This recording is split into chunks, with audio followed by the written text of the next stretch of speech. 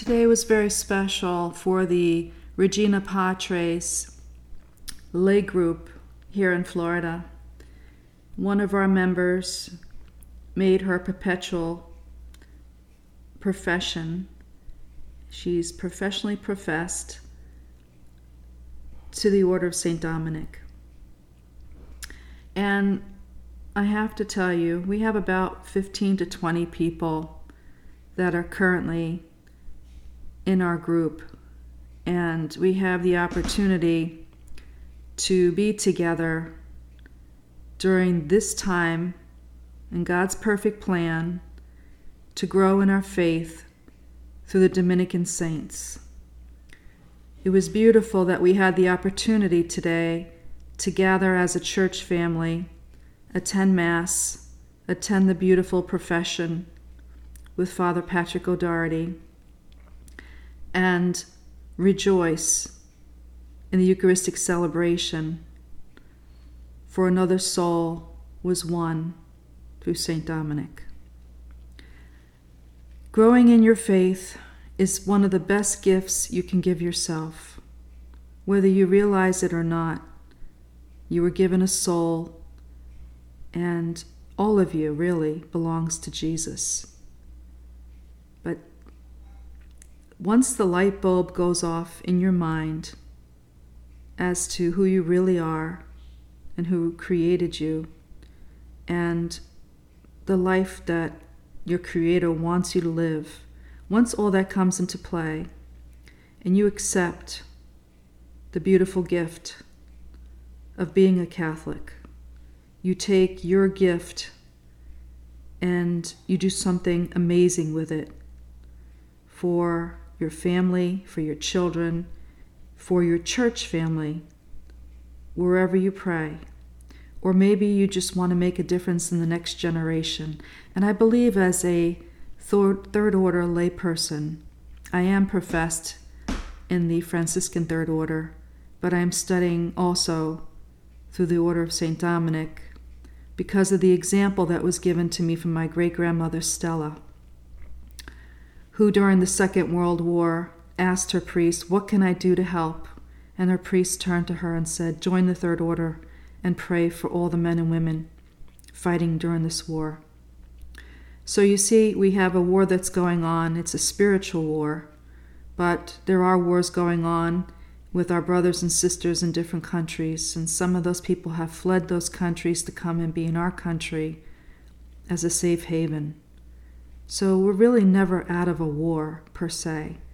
But it's important that we look deeply into this as Christians and not forget our brothers and sisters who have fled their countries and who have fled their loved ones and who are suffering deeply right now, seeing their towns become rubble through the destruction that's going on. So we have a big task in front of us. And today, as I'm praying at church, receiving the Holy Eucharist, receiving the Word of Christ, receiving the celebration of seeing another Dominican step forward with her promise to Christ, I realize how much God really, really, truly loves us and how He is wanting more for us and more out of us as His children. So we have to take this time and study the life of the saints, stay true to our mission, whichever God is asking of us. We have to take that seriously and inspire the next generation. Fight for religious liberty. Fight for Jesus' followers. Fight for the men and women who have given their life to Christ, whether they're nuns, priests, seminarians, or lay people. We are in this as a family. We are united, as my dear friend used to say, link by link on the rosary. We are connected to the apostles. We are connected to Jesus. We are connected to Mary. And we have to take it seriously. Because when all is said and done, every soul returns to Jesus. And we want every soul to return in a state of grace. In order to return to God in a state of grace, we have to be in that relationship with Jesus Christ, guiding us every single day as to how we're supposed to live. God is a God of order, not disorder. And when we are orderly, we live the right kind of life. And I believe that our ancestors who have gone before us have shown us the right way of life. And their legacy remains because whether it's the first apostles or the saints, we have all this knowledge that was given to us from our ancestors. We have this beautiful faith that God has given us to be participants with the first apostles and to help the next generation not miss the opportunity to build upon this great legacy. And the great legacy is our faith in action. And each and every one of us has a place in this process. And if we only would awaken to the truth of this reality and see what God is trying to do. He's trying to do something so magnificent that's never been seen before. Every generation before us had their chance. This is our chance. And we will shine for Jesus. We will illumine the path for future generations. We will not leave them in the dark.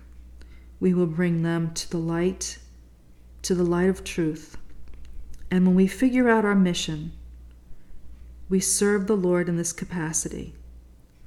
Whether we are writers or teachers, whether we are librarians, whatever it is that God has chosen you specifically for, delve deeper into that apostolate, because your life is part of this greater picture.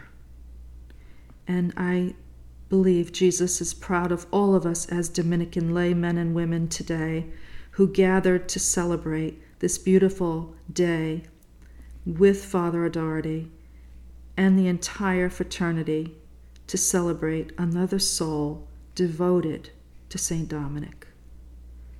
I know Saint Dominic is very pleased, and we are part of that perfect plan to move forward as a church family in numbers, in droves.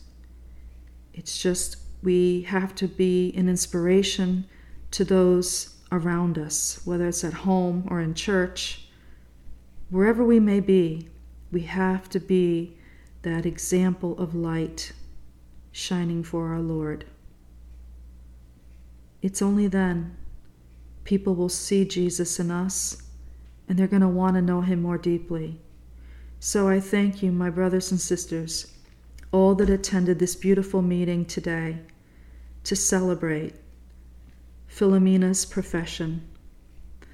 My gift is my prayers. My gift is the joy of Jesus bringing us all to the next level through our love of him. We are so, so blessed to be where we are today, and may we all continue to grow and imitate Christ through his mother Mary, through Saint Dominic, through all the Dominican saints that are so powerful right now in us. God bless you all.